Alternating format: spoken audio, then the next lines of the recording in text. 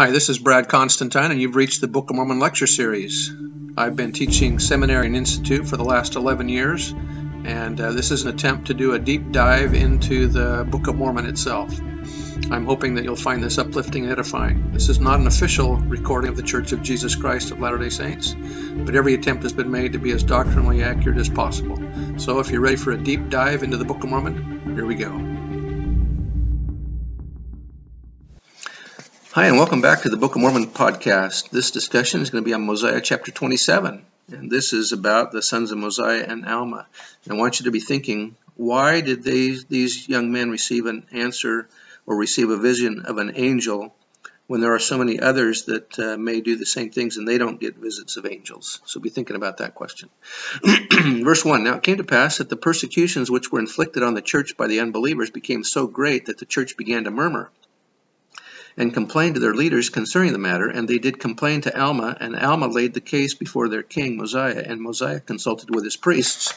And it came to pass that King Mosiah sent a proclamation throughout the land round about that there should not any unbeliever persecute any of those who belong to the church of God. And there was a strict command throughout all the churches that there should be no persecutions among them, that there should be an equality among all men, that they should let no pride nor haughtiness disturb their peace, that every man should esteem his neighbor as himself, laboring with their own hands for their support. Mosiah is not speaking of equality in the law, but in the social structure.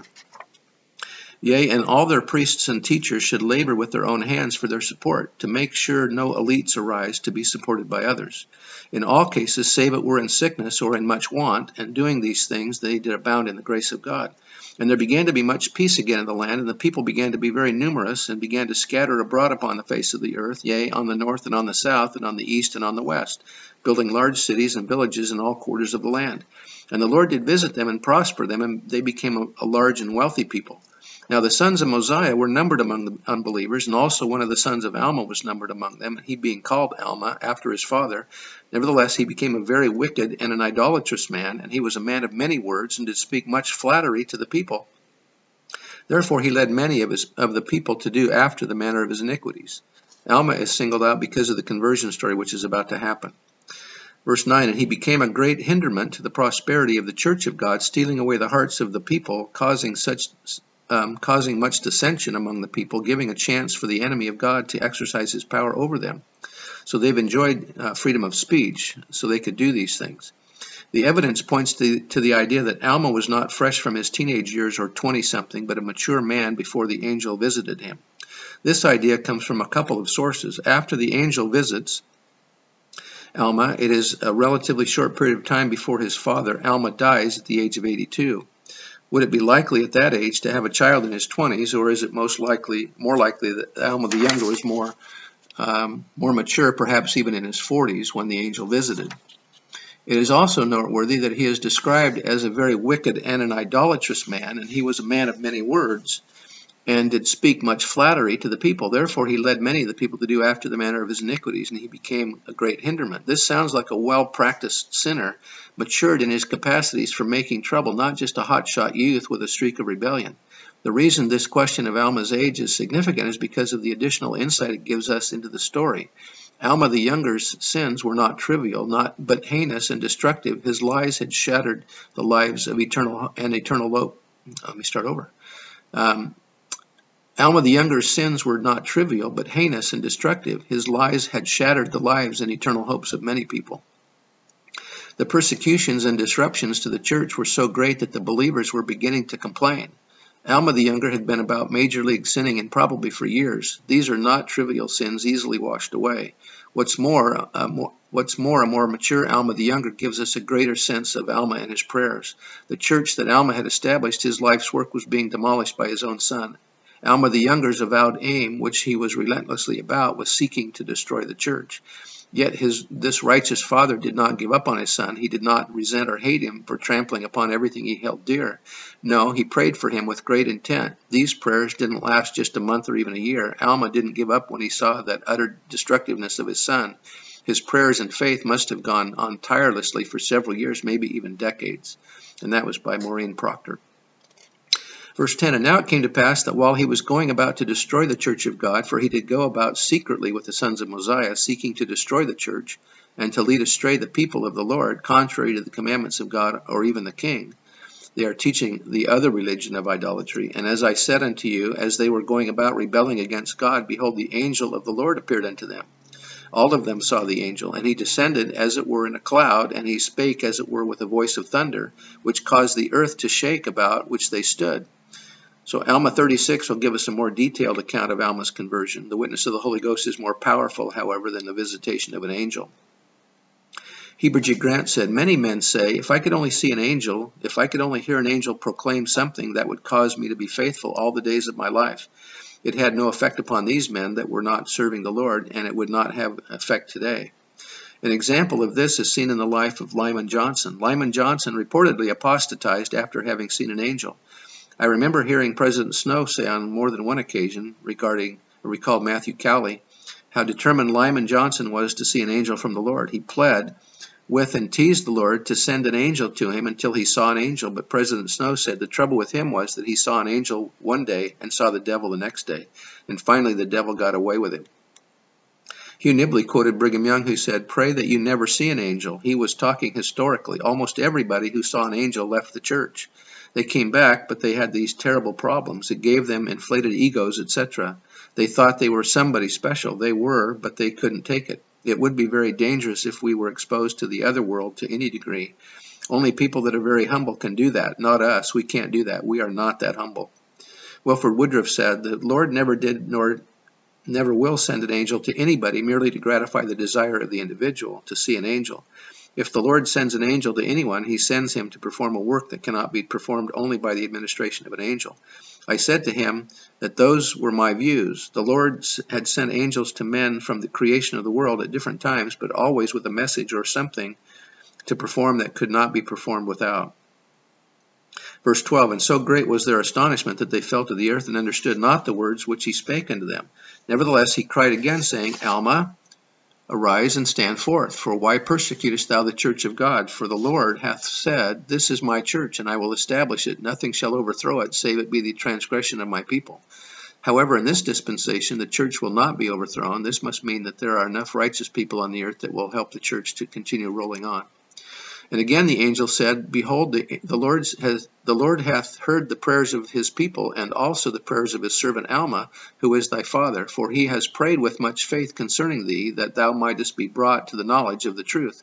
Therefore, for this purpose have I come to convince thee of the power and authority of God, that the prayers of his servants might be answered according to their faith. LeGrand Richards said, you remember what Alma did when his son Alma didn't walk in the ways of the Lord and went about trying to destroy the church. He did not give up. He did not give the Lord any rest about it. He took it to the Lord in mighty prayer until an angel of heaven appeared to his son. Parents today often pray with great faith to their rebellious sons and daughters, yet they do not always receive the same results.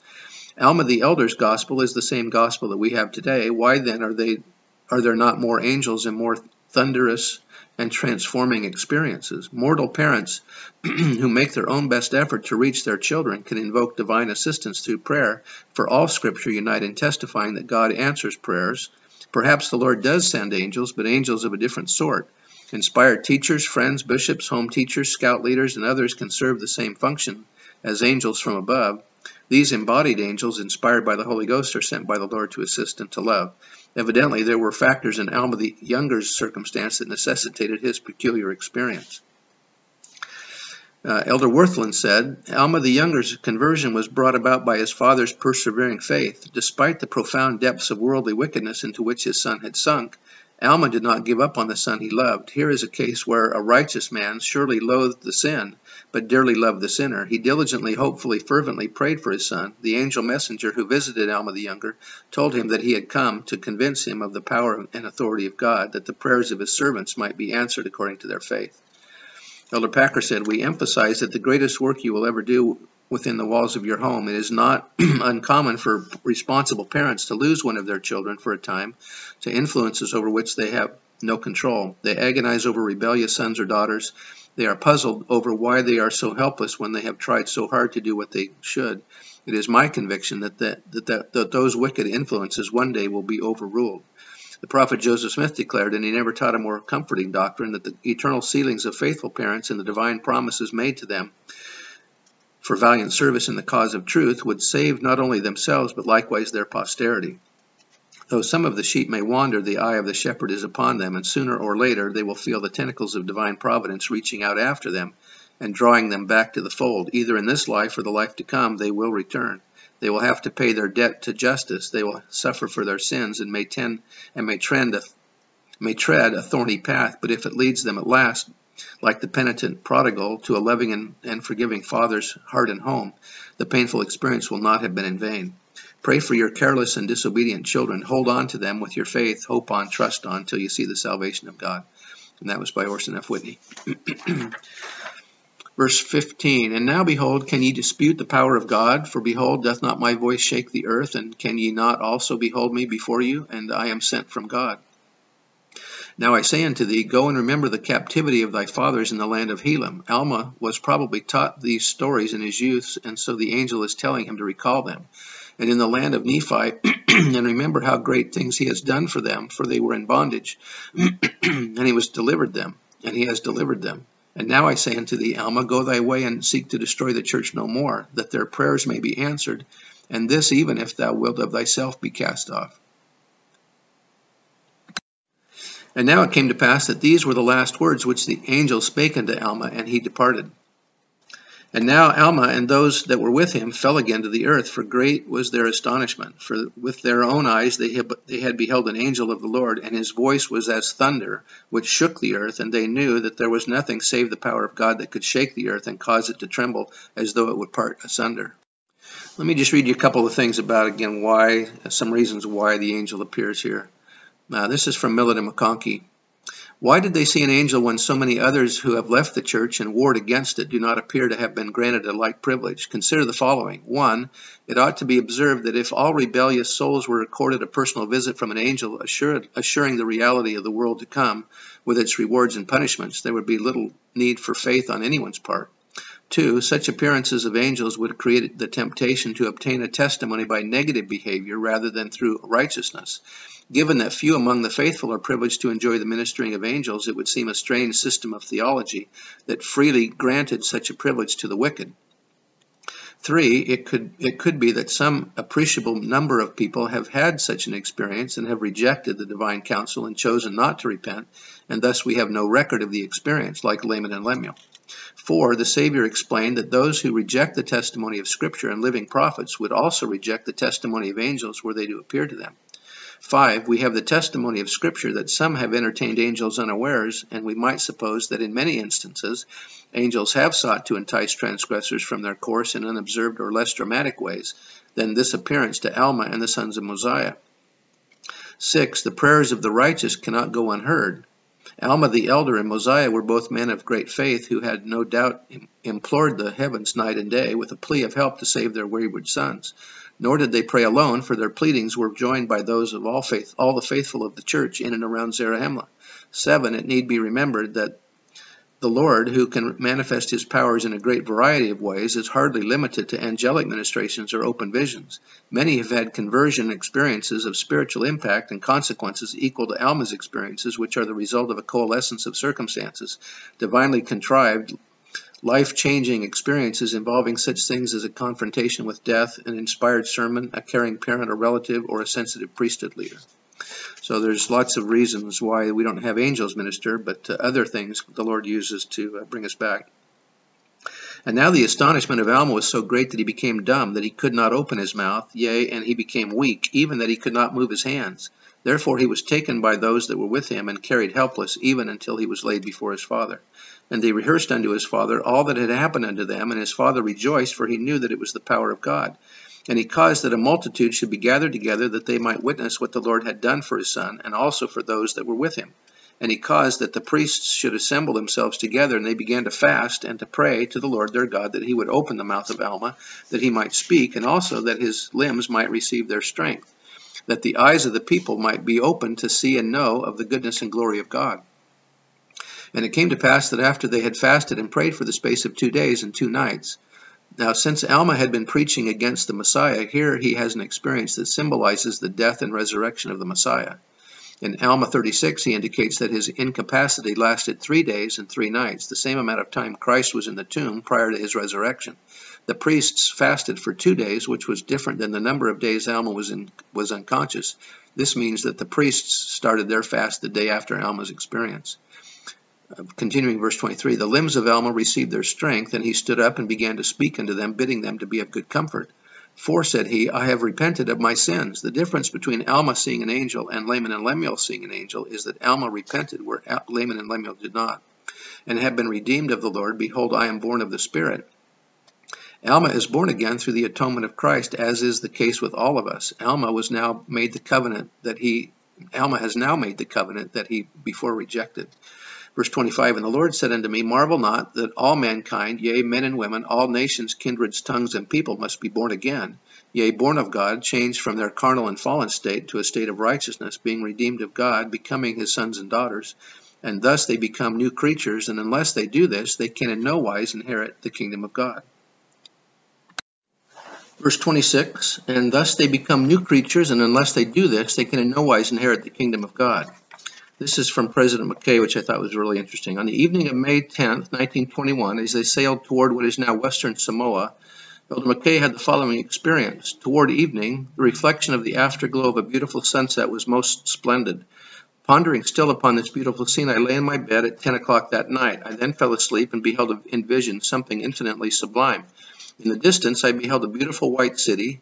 Though it was far away, yet I seemed to realize that trees with luscious fruit, shrubbery with gorgeously tinted leaves, and flowers in perfect bloom abounded everywhere. The clear sky above seemed to reflect these beautiful shades of color. I then saw a great concourse of people approaching the city. Each one wore a white flowing robe and a white headdress. Instantly my attention seemed centered upon their leader, and though I could see only the profile of his features and his body, I recognized him at once as my Savior. The tint and radiance of his countenance were glorious to behold. There was a peace about him which seemed sublime. It was divine. The city, I understood, was his. It was the city eternal, and the people following him were to abide there in peace and eternal happiness. But who were they? As if the Savior read my thoughts, he answered by pointing to a semicircle that then appeared above them, and on which were written in gold the words, these are they who have overcome the world, who have truly been born again. So that's the vision that David O. McKay saw, saying that those that are born again will enter the celestial kingdom and be with the Savior. Verse 27, I say unto you, unless this be the case, they must be cast off. And this I know, because I was like to be cast off. Nevertheless, after waiting through much tribulation, repenting nigh unto death, the Lord in mercy hath seen fit to snatch me out of an everlasting burning, and I am born of God. My soul hath been redeemed from the gall of bitterness and bonds of iniquity. I was in the darkest abyss, but now I behold the marvelous light of God. My soul was racked with eternal torment. The torment lasted 3 days, so the eternal torment had reference to the quality of the torment, not its duration. But I am snatched, and my soul is pained no more. I rejected my Redeemer and denied that which had been spoken of by our fathers. But now that they may foresee that he will come, and that he remembereth every creature of his creating, he will make manifest unto all, himself manifest unto all. Yea, every knee shall bow and every tongue confess before him. Elder Maxwell said in that context, at the judgment bar of God, we will praise and adore at the mercy seat. We will not stand all amazed. Instead, we will kneel all amazed. Knowing the grandness and scope of God's work, we shall participate in that moment when every knee shall bow and every tongue confess that Jesus is the Christ. Among those kneeling will be the vilest of sinners, for whose sins Jesus also suffered. Among all the knees bending and the tongues confessing will be those of the leaders of all earthly religious movements, however diverse, good, or commendable these movements have been.